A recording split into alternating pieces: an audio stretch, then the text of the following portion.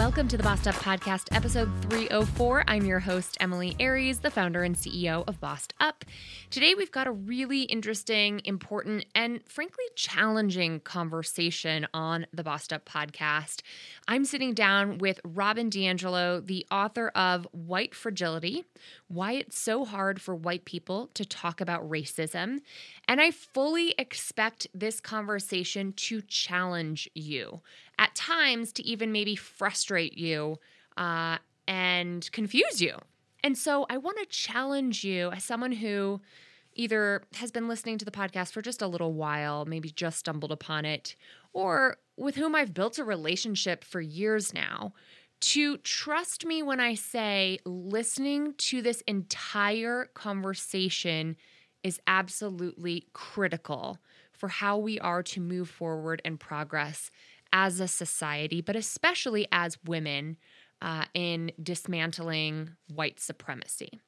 So if you consider yourself someone who's not necessarily, thinking about racism all the time, or not necessarily an activist or a progressive person per se, but you are someone who thinks racism is bad, this conversation helps push back on the idea that it's that black and white, that it's good and bad, and helps us view each and every one of us as a part of a system of white supremacy.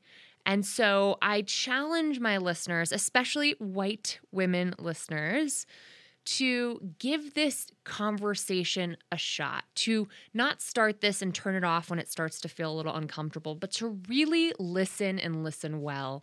And if you feel like shouting back at the podcast midway, fine, do it, but don't stop listening. And if you feel like you didn't get it after the first try, give it another listen, because the topics that Robin DiAngelo covers in her book, White Fragility, really take challenging our own sense of identity. It really doesn't click overnight. I know that I've wrestled with her book, and I really did try in my interview here to push back on her, to challenge her, to have her really break it down and really explain to us what she means by some of the very controversial things that she has to say. So this Black History Month especially, I wanted to take a moment to look at racism as white people's problem to solve. And so this conversation is a really important step in that direction. To give you a little bit of background on, and actually before I give you some background on Robin, I should also give you a bit of a trigger warning. So not only do we discuss racism and white supremacy and violence perpetrated against people of color throughout history, from enslaving people to lynching in America's history, but also we talk about issues related to sexual violence, rape, sexual assault. So there are times in which those kinds of topics will come up in this conversation. If that doesn't feel safe for you, this probably isn't the right time for you to listen to this conversation. So loud and clear trigger warning for everybody who's listening. All right. Before we go any further, let me share with you a little bit about Dr. Robin DiAngelo. So Dr. Robin DiAngelo is an affiliate associate professor of education at the University of Washington. In addition, she holds 2 honorary doctorates. She has numerous publications and books on whiteness, racism, and social justice. In 2011, she coined the term white fragility, and her book, White Fragility, Why It's So Hard for White People to Talk About Racism, was released in June of 2018 and debuted on the New York Times bestseller list, where it has remained for over 2 years and been translated into 10 languages. In addition to her academic work, Dr. DiAngelo has also been a consultant and trainer for over 20 years on issues of racial and social justice, and I'm so delighted to be speaking with her here today. Welcome to the Bossed Up Podcast. Oh, thank you for having me. Thank you. So I know we are in a pretty interesting moment in time as it pertains to race in America, with the Biden administration stepping in, acknowledging systemic racism is a pervasive issue. I remember at inauguration, in President Biden's inaugural address, he used the words white supremacy right next to terrorism, which I thought to myself, even 4 or 8 years ago, we would not have likely heard that. No. How do you begin to break down what systemic racism even looks like in this country right now? Yeah. Well, first, let me say, like you, I was amazed and heartened, and wasn't sure I'd ever see that in my lifetime. It's so important, and we are going to be called upon to grapple with those concepts. And I think most people maybe have a loose understanding of systemic racism, Mm, but would be hard pressed to actually articulate it, to other people. So this is the way that I explain it. Absolutely everybody has bias, right? There's no human objectivity. And I'd like to think that most people understand the concept of implicit bias. And that is that we just can't help but absorb stereotypes and prejudgments. They're circulating around us. We have our own kind of idiosyncrasies, but the stereotypes we absorb are very consistent. When Donald Trump talks about certain groups of people in certain ways, it's not as if we've never heard these things before. So everybody has bias, and everybody acts on it. In other words, everybody discriminates. The way you see the world, consciously or not, will drive the way you respond or act in the world. Um, Systemic racism happens when one group's collective bias is backed with legal authority and institutional control. When one group basically controls all of the institutions, sets the standards, creates the definitions, that transforms it well beyond just an individual person's bias, and it infuses it across the entire society. mm. It's embedded in the fabric of the society. I want to ask a clarifying question there because some folks would say, yeah, but we passed the Civil Rights Act. What else is there to do? We've amended the Constitution. We've abolished slavery. What do you mean it's in the laws of the land? How is racism systemically upheld if we live in a free market system? I would say you don't know your history, Right. Sure. and we're not taught our history, and you're also not able to trace that into the present. So anybody who invokes slavery is coming from this idea that enslavement ended at that time and then everything was fine and good to go, or once civil rights legislation was passed, everything was fine and we're Mm, good to go. We have almost dismantled much of that legislation. That's the first thing, because the people who control the institutions remain in power. I'm not sure anyone can look around and say that we are post-racial. sure. It should be very clear that we are so not post-racial, that Obama's presidency did not end racism. I would say that in many ways we look post civil rights in this country. What Obama's presidency did was allow resentments that were roiling not very much below the surface to erupt. And also, Robin, we've seen a rise in white supremacy in a very overt way, not just articulated through the election of Donald Trump, but also this past January's insurrection attempts in the Capitol, right?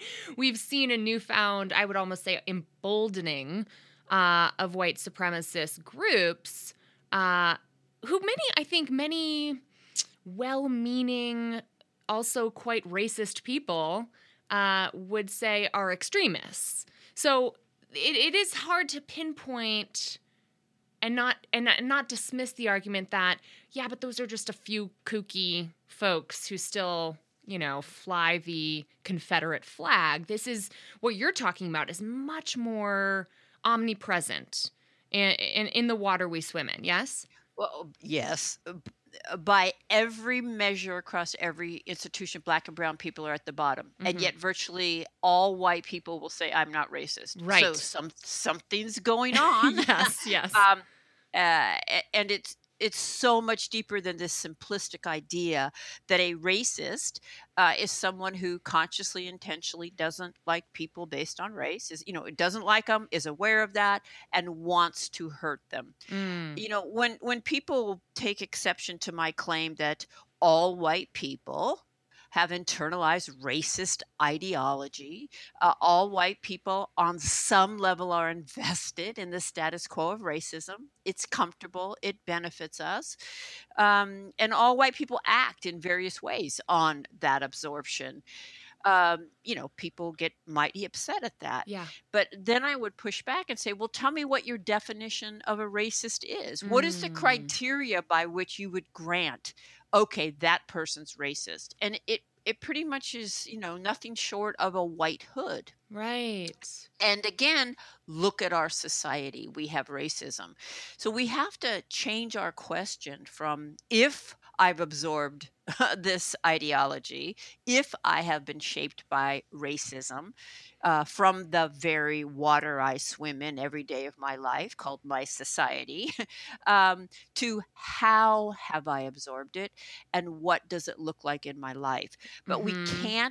we can't change that question to a more meaningful one if we insist that only mean, bad people could ever participate in racism. Right. So you said something earlier about, really racist people or something like that. Yeah. And I would say, Yeah. I'm a really you said really racist and well-intended. I'm a really racist and well-intended white person. Right. I have racism. I don't want it. I didn't ask for it. um, but I got it and I act on it in lots of ways. Mm-hmm. Mostly, no, I would actually say not one moment of the racism I have perpetrated in my life has been intentional, but it still has caused harm. Don't we want to know that? Right. I want to pause here and really dig into that because I can already Okay. hear like most of the white people in my life scratching their heads and turning off this podcast and saying, this isn't me. So let's break this down because in your book, White Fragility, you really spend a good amount of time in the beginning chapters of helping us get to the point of switching from am I racist to, okay, how am I perpetuating racism? How am I Yes. being racist? Which is an important mindset shift that takes a significant amount of time to make. And the first and most important difference that I think you really highlight is what you call the good-bad binary.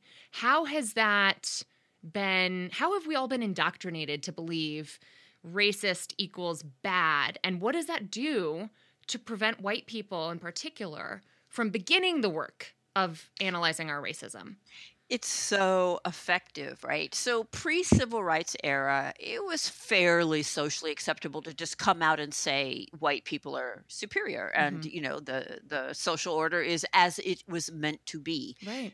But post-civil rights, not so acceptable, right? People saw black people being dragged from lunch counters and fire hoses and dogs, and many were appalled by those images, and that became the archetype of a racist. Right. And if you were against that, and who wouldn't be, or most people would be, then you were not racist. Mm. So a racist became a very immoral, mean-spirited, ignorant person. And it became mutually exclusive to be a well-intended, moral, good person and also complicit with racism. Mm-hmm. And it also set up white people to be extremely defensive about any suggestion. It's a pretty tight hook. On the one hand, I believe that most well-intended white people would never want to say or do anything racially hurtful, right? Right. And a lot of times that's why we're so quiet or careful in these conversations. Well, what if I accidentally say the wrong thing Right. and somebody thinks I'm racist, right? And yet, how do we respond when somebody says, "Hey, you just did say the wrong thing. Let me tell you how and why that was the wrong thing." How do we respond? "Oh, how dare you Yeah. suggest?" Right? It just becomes impossible for us to look at or hold the possibility Mm. that maybe we don't understand. And again, that goes back to the good bad binary in that if you accept this binary that to be racist is to be bad and a bad Mhm. person, then of course it holds true that your response to being offered feedback on your racism is how dare you call me such a dirty word, right? How Right. dare you call me a bad, amoral person? And what is the first, I think, prerequisite to even having these conversations is to reject that binary, right? Is to say that Right. there is such a thing as racism not being attached to the moral good bad spectrum, so to speak, right? Well, yes, absolutely. One of the things that have really been useful to me, now I am completely comfortable identifying as a feminist. It breaks my heart how many younger women won't identify as a And feminist. I'm happy to report Um, that that is not me. Open Good. feminist. I got a feminist notebook in front of me that says feminist on it, so I feel ya. Good. And so, and I know that the majority of the audience are Yeah, cisgender women. People identify as women in some way, um, and it's really useful. I mean, how much unconscious sexism have you experienced from men? right.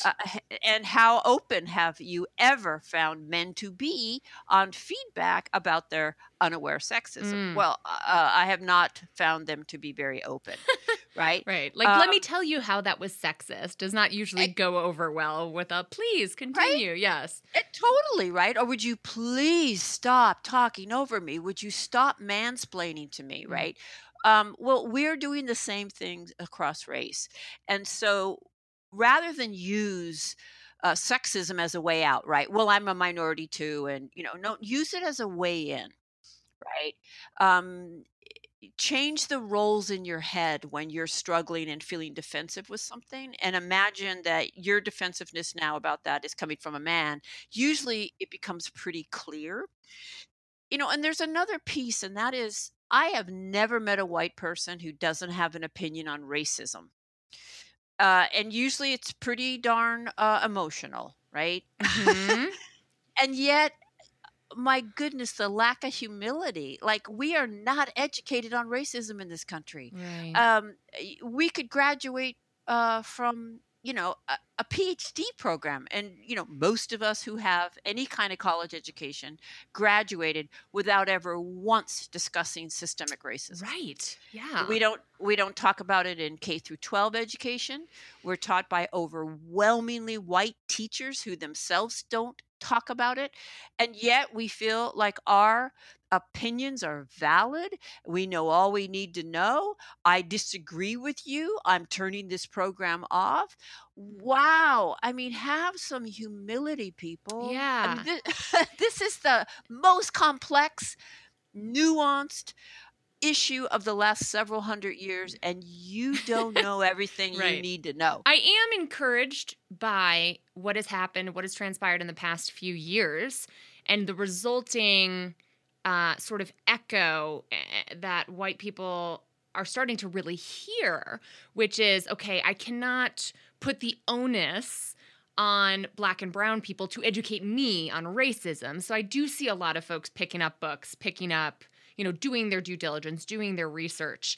But I think we have really been taught to think not of ourselves as white people, but to think of Yep. ourselves as individuals. And how dare you generalize? Oh my goodness. I'm just thinking, can you imagine trying to give a man feedback on his mansplaining and him saying, how dare you talk to me as if I'm a man?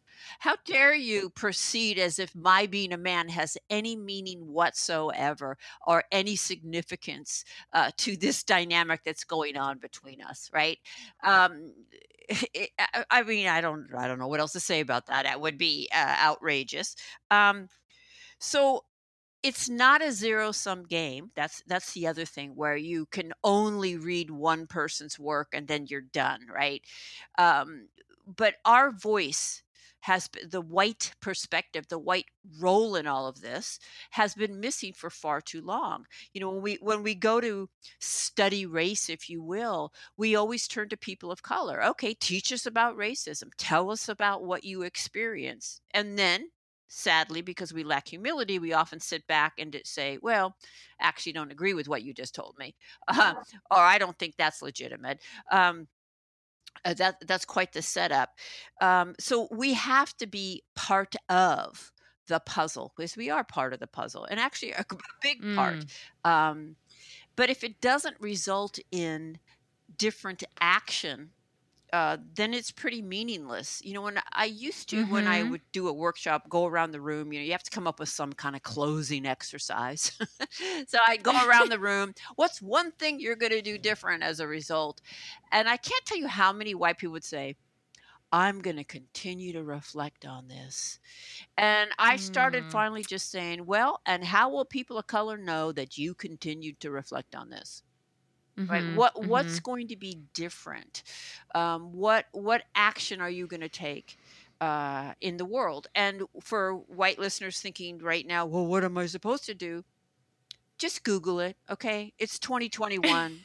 Come on, go Google it. And we're also gonna go there too in just a few more questions. But what I struggle with, I mean, first of all, there's a lot of competing themes in white fragility, Mhm. and there's a lot of, I mean, this is really deep thinking to sort of detach yourself from white supremacy requires rejecting Yep. individualism, right? Of not saying, okay, I am this one special shiny person, that my race does matter. My race does inform my worldview. I'm viewing the world from a white Yep. racial worldview. And yet we don't want to have white centrality either. So talk to me about Yeah. that.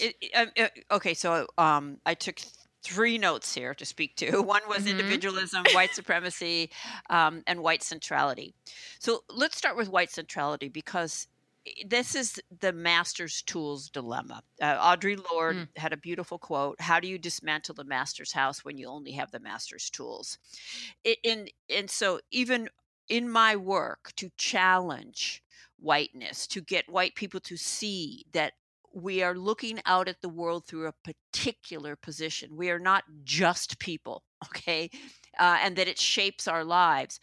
I am centering whiteness as I do that, and as my voice is listened to. Yet again, like every other authority put in front of us, granted credibility, but to not use this position, this platform to do that when I know that people will hear me differently, when I do have an insider status and there's a way that I can call us in that is specific, unique, and different than the way that, say, Black folks can call us in, both are needed. That's not acceptable either for me not to use that position. So I'm not sure there's a way around it. I think of it as how do I be a little less white? and and less white for me means less oppressive, less ignorant, less arrogant in my ignorance, less silent, less complicit, right? How do I navigate the reality of whiteness?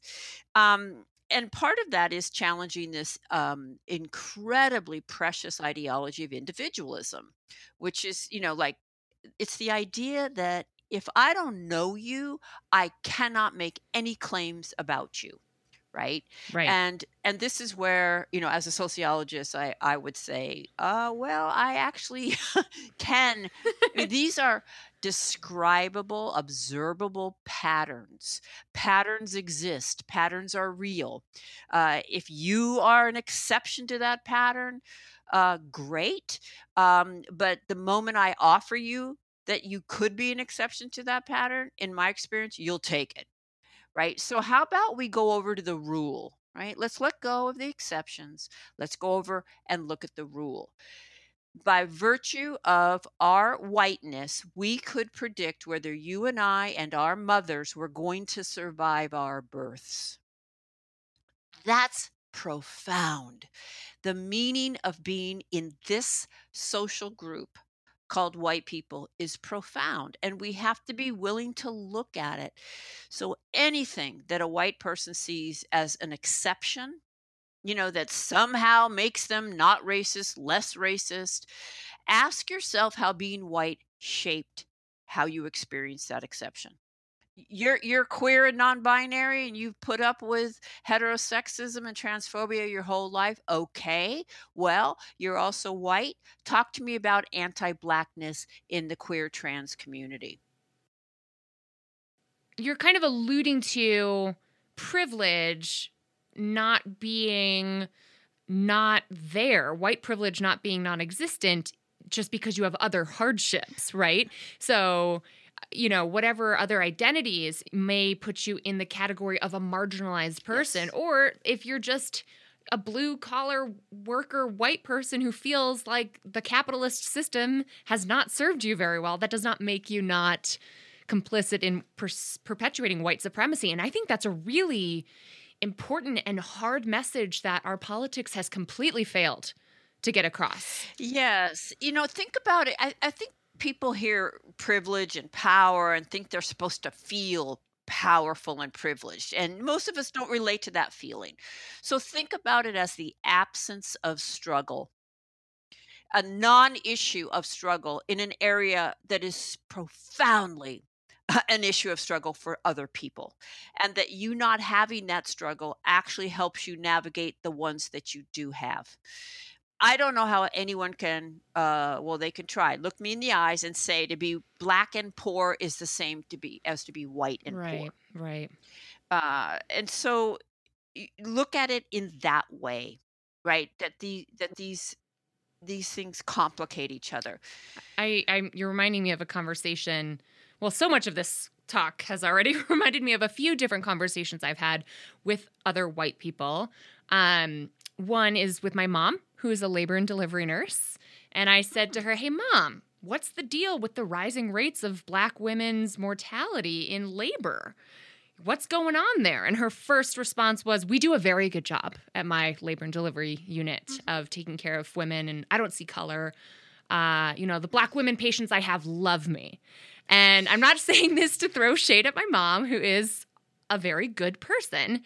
Talk to me about how that is a demonstration of white fragility. Talk to me about what white fragility looks like. What is it? It is such an important term that you've coined.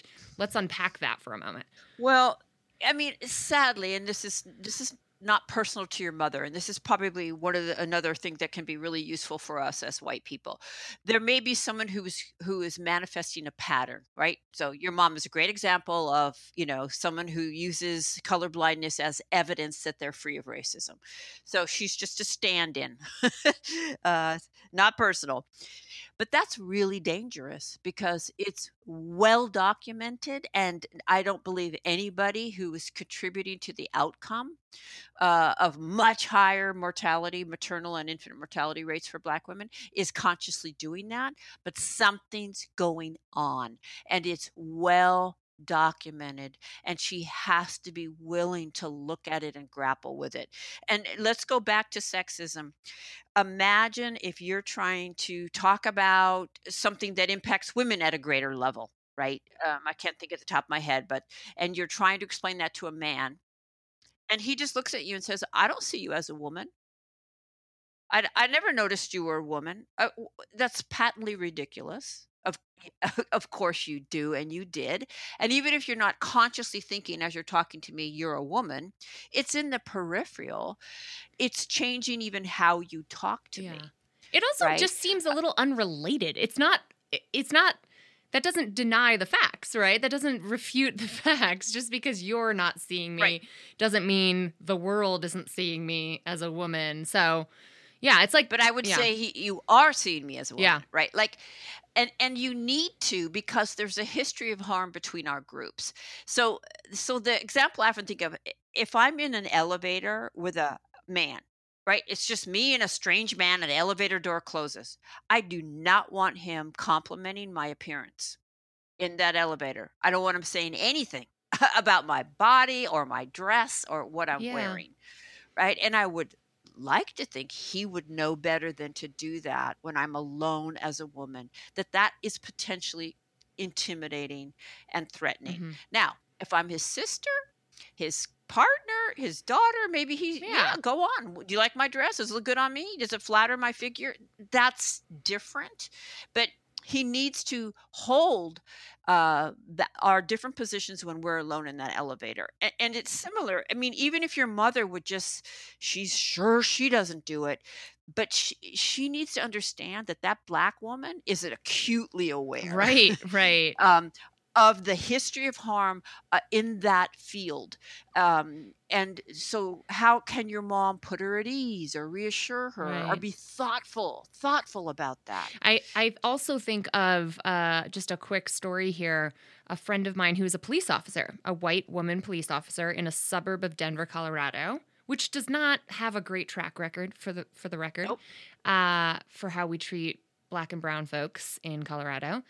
And this past summer, we were on a hike together with a bunch of friends, and I was just striking up conversation with her about race in America and how her policing was going and what's happening in her unit. Like, what are they doing about it? And I was asking pretty innocuous questions, and her first response to me was, well, I don't have a racist bone in my body. Ugh. And I was like, ooh, girl, we got some work to do. This was the beginning of the hike, by the way. So it was Wow. quite a lot of work to do. But that is so common. My mom's response, my friend's response, white fragility kind of pops up in a lot of different forms. How do we hear that? Yeah. How does it manifest? Well, so the first thing I wanna say to any listener who, I mean, that maybe they don't use the no bones, I call that the no bone uh, argument, but I bet you they use things like I work in a very diverse office. I had a Black roommate in college. More progressive white people use proximity, right? So the two examples you just gave me are what I call colorblind. But you're also going to hear the proximity evidence. So the first thing I just have to say to anyone listening is anybody who understands systemic racism is not only not convinced by that evidence, they're rolling their Mm-hmm. eyes. You just told them that you were clueless on this topic. Yeah. And you also just told them that you're likely to be very defensive if that gets challenged. So, I mean, wouldn't you want to know that? Wouldn't you want to know that on some level you're making a fool of yourself with Yeah. people who are educated on this topic? All right. So that leads to white fragility. White fragility is not just defensiveness. I mean, it's natural to feel somewhat defensive when somebody points out something you're saying or doing that's problematic.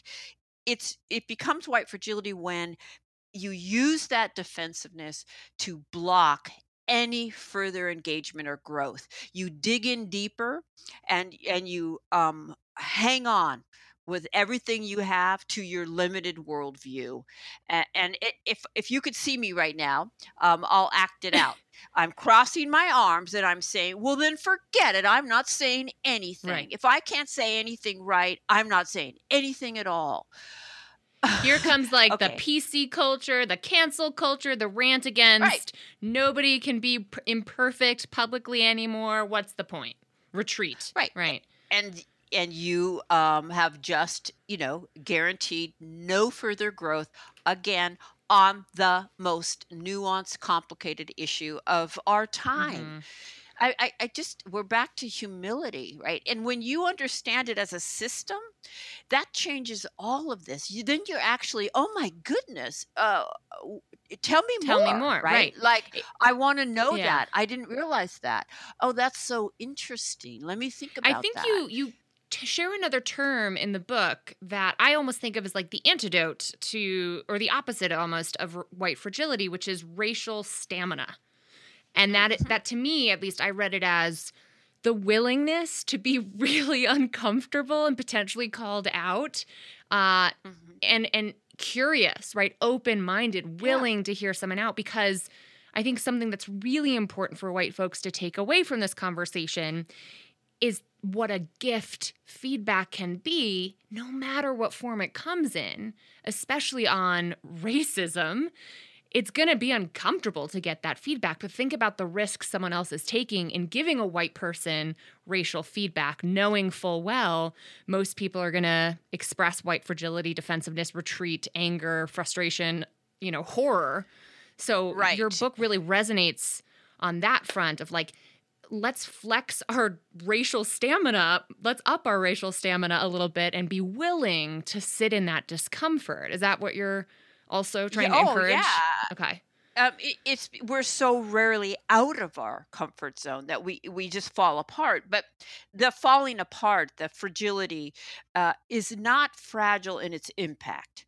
It marshals behind it the weight of institutional control, all of that, right? And so it actually functions as a way to police people of color into not giving us feedback.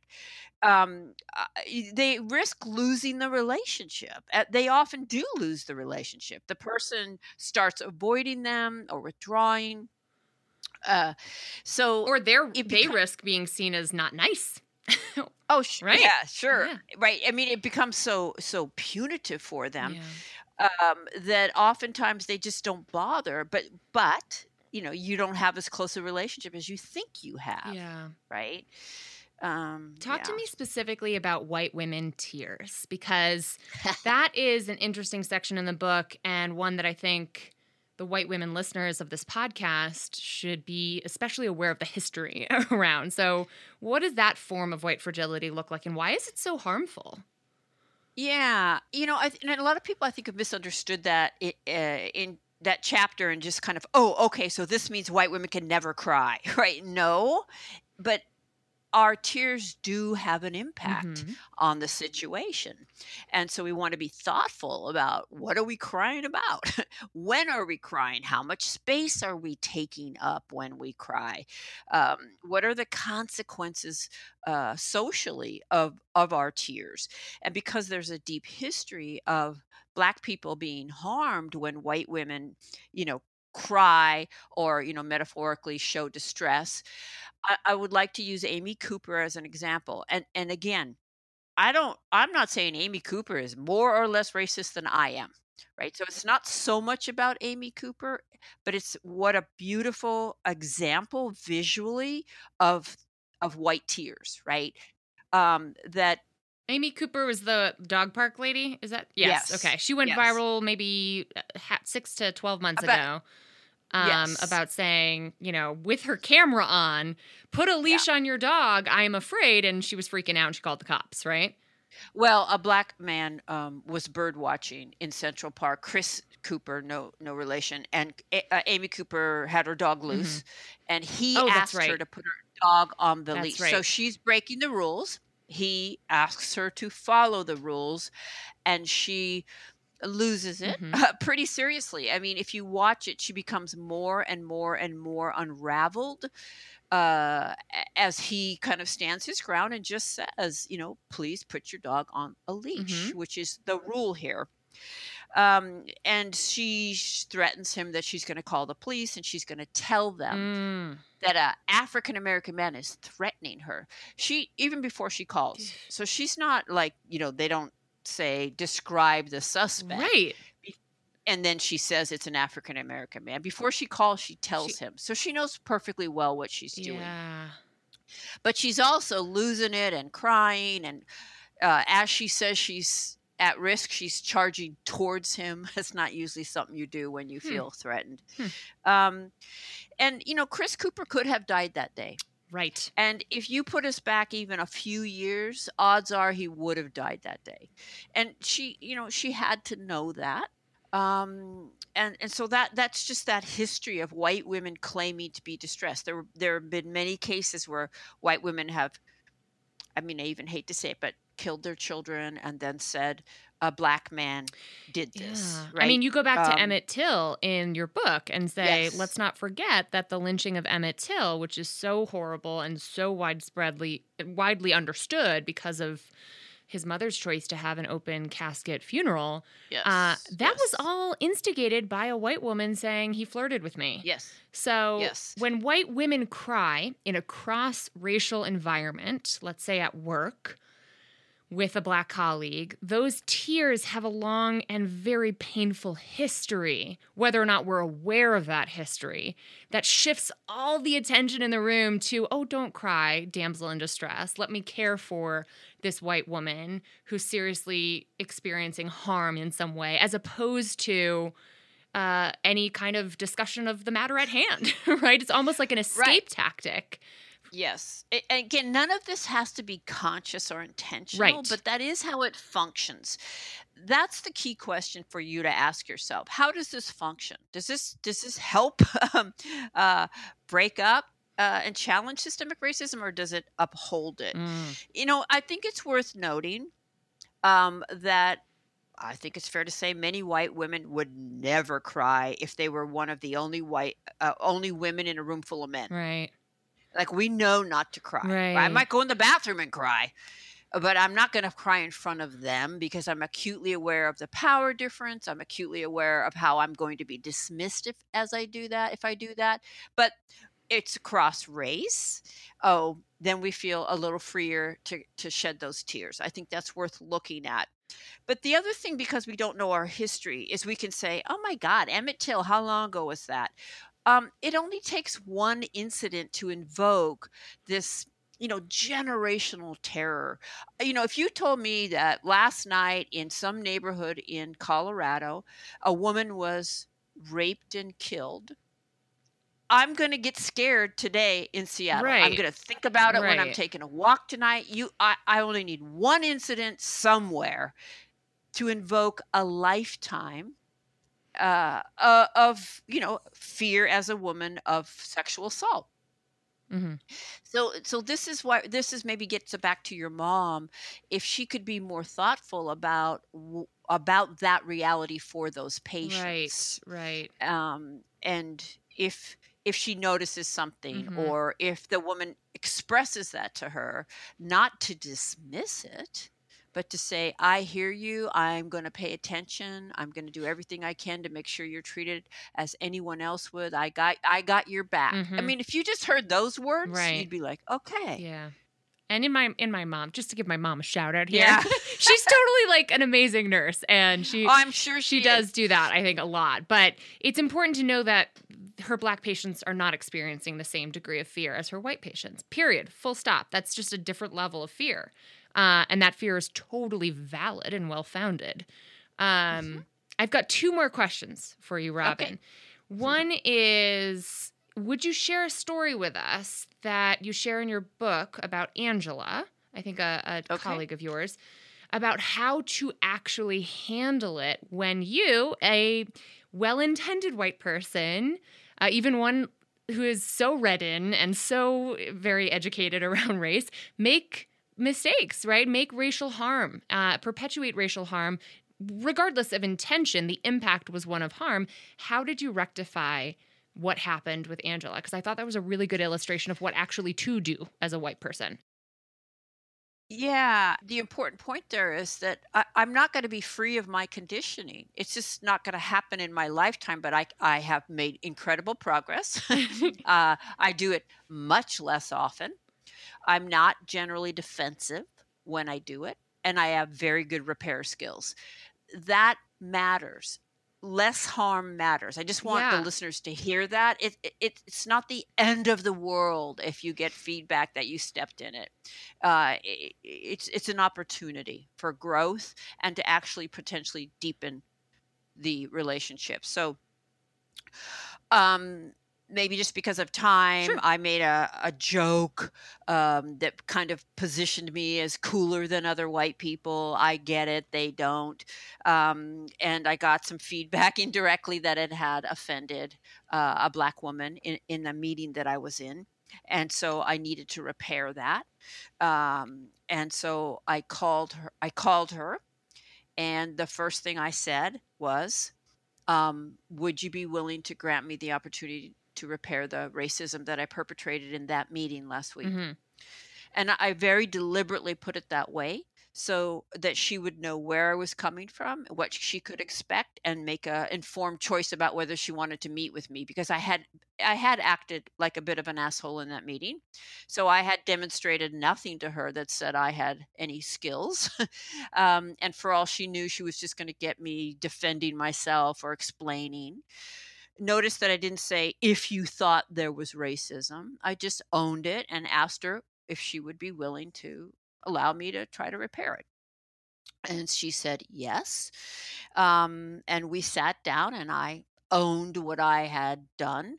I explained to the best of my understanding, how I understood it to be problematic.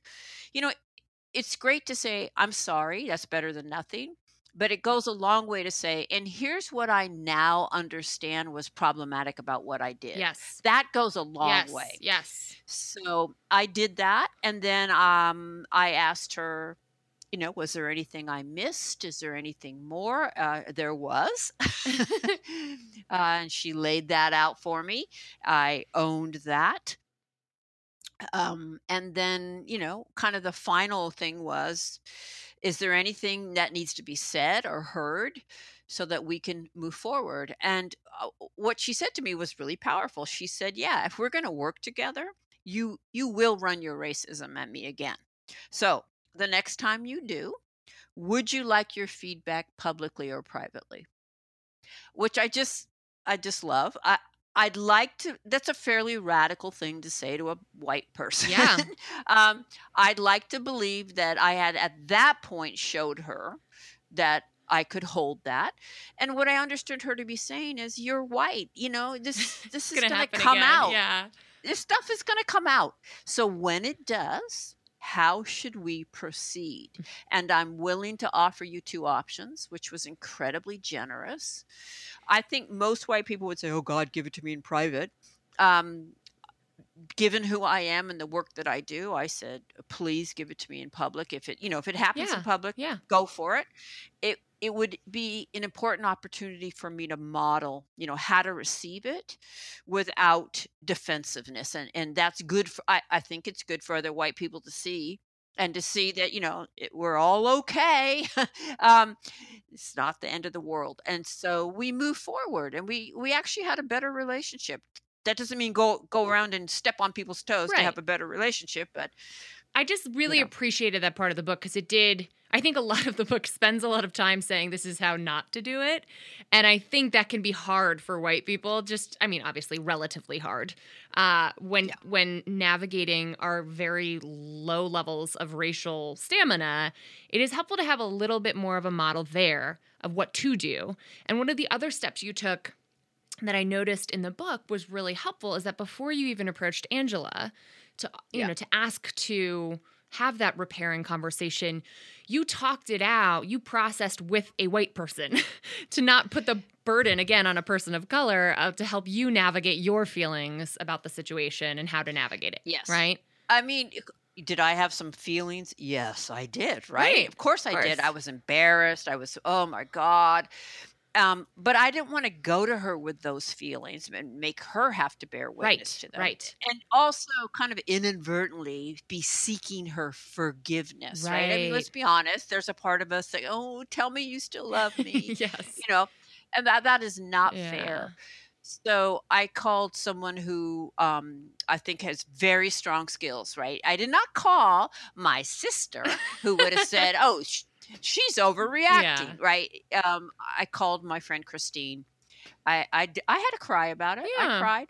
I released some of that tension, and then we put our heads together, and I got clear, and I felt okay. I'm ready. Right. And just And a reminder that white woman tears in a call with another white woman are not the same as white woman tears in that meeting with Angela. So Oh yeah, it would have been terrible, I think, if I had cried in that of course, meeting. yeah. Now, but that also doesn't mean never cry in front of black people, right. because then we look cold and uncaring. Sure. I've been in many workshops where black people and other people of color have shared stories that just break your heart. And yeah, I couldn't not cry, but I cry quietly. It's not, I don't take up all the room. Right. And and if people start wanting to comfort me, I just say, hey, I'm okay, but I'm moved to tears. Right. We have a norm at our events back when those were a thing at Bossed Up. We call it talk through the tears. Like, just go ahead and keep functioning. Feel free to cry, but don't stop being functional. And everybody else doesn't have to comfort you, right? Either, right? You're okay, but it's a release. It's actually really healthy. Yeah. And I think we should ask ourselves, why are our hearts not breaking every day I know. at this? It's true. Right? Last question for you, Robin. I've been indulgent with your time already, but I could talk to you about this all day. You have another radical statement, one of many in your work, which is that progressive white people are actually some of the worst when it comes to perpetuating racial Mhm. harm. To the like a lot of progressive white people listening to this, help us understand what that means and what we have to do about it. Well, it's also a really good setup for my next book, which is coming out in June, and Exciting. it's called Nice Racism: How Progressive White People Perpetrate Racial Harm. Mm, Um, the reason I think that it can be the most damaging on a daily basis is that we are the ones that Black people and other people of color are likely to be around right. on a daily basis. They're not hanging around with Steve Bannon and, the Q, and odds are Right. they're not. Right. Those people are terrifying, right? Yeah. I can only imagine, and it's real. The growth of that explicit white supremacy. But on a daily basis, we are the ones that cause them to go home exhausted, Yeah. and it's in some ways more insidious because you can't get your hands on it. Right. And the gaslighting is so intense, and um, the the need for white progressives to maintain their self identity as white progressives can cause us to refuse that feedback and spend a lot of time explaining and, all the evidence we give. I guess white progressives are my specialty because I am a white progressive. And so I'm speaking to what I know. We play a huge part. Whenever I say that, white progressives probably cause the most daily harm. Um, People of color in my audience are nodding and amen, and Right. right. So there's something there. It doesn't look like this form, but it looks like this form. So let's look at how we do it, what it looks like from us. Mm-hmm. Mm-hmm. Well, it sounds like a book's worth of work. Well, let's imagine we've got a movement, a feminist movement, Sure. and a whole bunch of men want to join it. Mm. I mean, wouldn't you like them to have also be simultaneously be doing some work on their patriarchy and their, because what are they going to do? They're going to take over. I mean, ask women what happens when men join their groups. There are going to be lots of ways that they drive the women crazy, even as they're involved in wanting to help. So it reminds me of a man wearing a T-shirt that says, "This is what a feminist looks Yeah. like." You ever, it's like, Yeah. I have two reactions. Wow, that's a brave T-shirt for you to be wearing. Good for you. And the other reaction is, yeah, I'll be the judge of that. Right. Like, let's not give him too much Yeah, credit. Yeah. yeah. The T-shirt is I've step one. known, Right. yeah, I've known some men who call themselves feminists, and I definitely don't see them It's as also kind of feminists. like how the bar is set very low for dads compared to moms. They're like, oh my God, Yes. he picked up his child at daycare.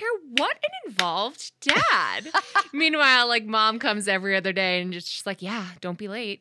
So it's just the double standard there is funny. Yes. So you're making a parallel between those gender dynamics in the feminist movement versus white people coming in to the racial justice movement late to the party, not having done the homework, and let's not center ourselves in the movement. Yeah. Yeah, I think about, like, I have an image I show in my work, that is the House Freedom Caucus, and it's Mm-hmm. got Mike Pence and Stephen Miller. It's 100% room filled with white men in suits. Yeah. Okay. Yeah.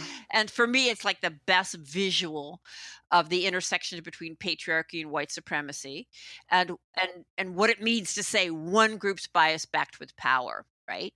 So let's just use sexism now. Oh my goodness, we've got to get some more women into that House Freedom Caucus. So you add even 5 women into that room. That's still going to be a very intimidating room for me. And if you're not also working on the consciousness of all those men who, Right. come on, let's be honest, still control the table and get to decide whether you even get to be in the room, then what you're doing is putting those 5 women into a hostile room. Mm-hmm. Mm-hmm. Right. And so a lot of organizations think, well, let's just add people of color, but we're not simultaneously building the skills and awareness of the white people that overwhelmed that workplace. And so we wonder, wow, why don't they stay? Because we didn't address the whiteness in the water.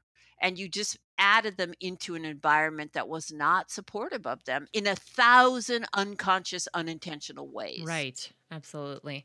I'm thinking of the movie Hidden Figures that, Mhm. obviously this is from a different era back in the 60s when I think the like 3 or 4 black women computers at NASA were profiled and centered in this beautiful story, this great story, very true story. And there's no bathroom on the Yeah, campus where she's working that she can use. That's like you add one woman of color to the room, it's not going to be a system change, right? It's not going to right. change, and it's going to be hard to be that woman in the room, or that person of Right. color in the room, or that woman of color in the room. So, Especially if you bring up how you're experiencing sexism in the room, right. right? So even when we add, in this case, people of color, what happens when next step they say, hey, by the way, this is how I'm experiencing racism in this meeting? Uh, Good luck, right? Well, And since you brought up Hidden Figures, I just have to say, they have the Kevin Costner breaking down the sign of the bathroom, yeah. that didn't happen in real life, right? Mm, That's a great that example of the white is. Oh hero, my right? God. Yeah. Wow, we needed that little made up narrative to cheerlead Right. on to justify Yeah. how much better things have gotten. Wow. That's Yep. interesting. Well, Robin DiAngelo, clearly there is so much more to talk about, but we will leave it at that. Tell us where our readers, our listeners, and hopefully readers can get our hands on your books and keep up with you. Just go to my website, which is robindiangelo.com. There's a link there to an organization that puts on public workshops of mine, virtual, and all post production revenue goes to racial justice organizations. So if you wanted to be, experiencing one of my workshops, Awesome. there's a link there. There are links to Black-owned bookstores where you can buy the book, and also a reading group study guide that you can download for free for those who Fantastic. want to talk about it. And then my new book comes out in June. Congrats on all of that important Thank work. I'll link you. to all of those in the show notes. Robin DiAngelo, thank you so much for being here. You are so welcome. To learn more about the resources we discussed in this episode, head to bossedup.org/episode 304. That's bossedup.org/episode 304. I'd love to hear your thoughts, your comments, and you can share your comments in the blog at the bottom of the blog post there, or you can always find me online at Emily Aries and at bossedup.org to share your thoughts with me on social media. I hope you'll share this episode with the white people in your world who you think could really use it. And I challenge you to take your practice of anti-racism a step further in educating yourself, in reading White Fragility, in listening to this episode again, if need be, because I know it's a dense, pretty challenging, nuanced conversation, and starting to talk with more folks in your world about not just if we are accidentally perpetuating racism, but how we are accidentally perpetuating racism and white supremacy in our lives and how we can begin to stop and do better. All right, now to switch gears a little abruptly, I do want to keep our tradition here, even though this is a pretty heavy and challenging episode. I have to end on a lighter note here with our boss move of the week. This one comes in from Katie, who shared this in the Bossed Up Courage community just earlier today. She wrote, "My boss move this week was accepting a new great job offer after negotiating my salary up $25,000. I've got to send my thank you note to Emily Aries and Kirby Rossellis, who, if you don't know, is our sales and marketing director here at Bossed Up, for the push that Bossed Up Bootcamp gave me to leave a shit job and the negotiation guide's amazing advice. If you haven't gotten your hands on our totally free guide, our step-by-step guide to negotiating like a boss, head to bossedup.org/negotiation to learn more. And congratulations, Katie. We are so proud of you. I am so happy to hear how you've advocated your way into a much better job with much better pay. So congrats, boss, and thanks for sharing your boss move.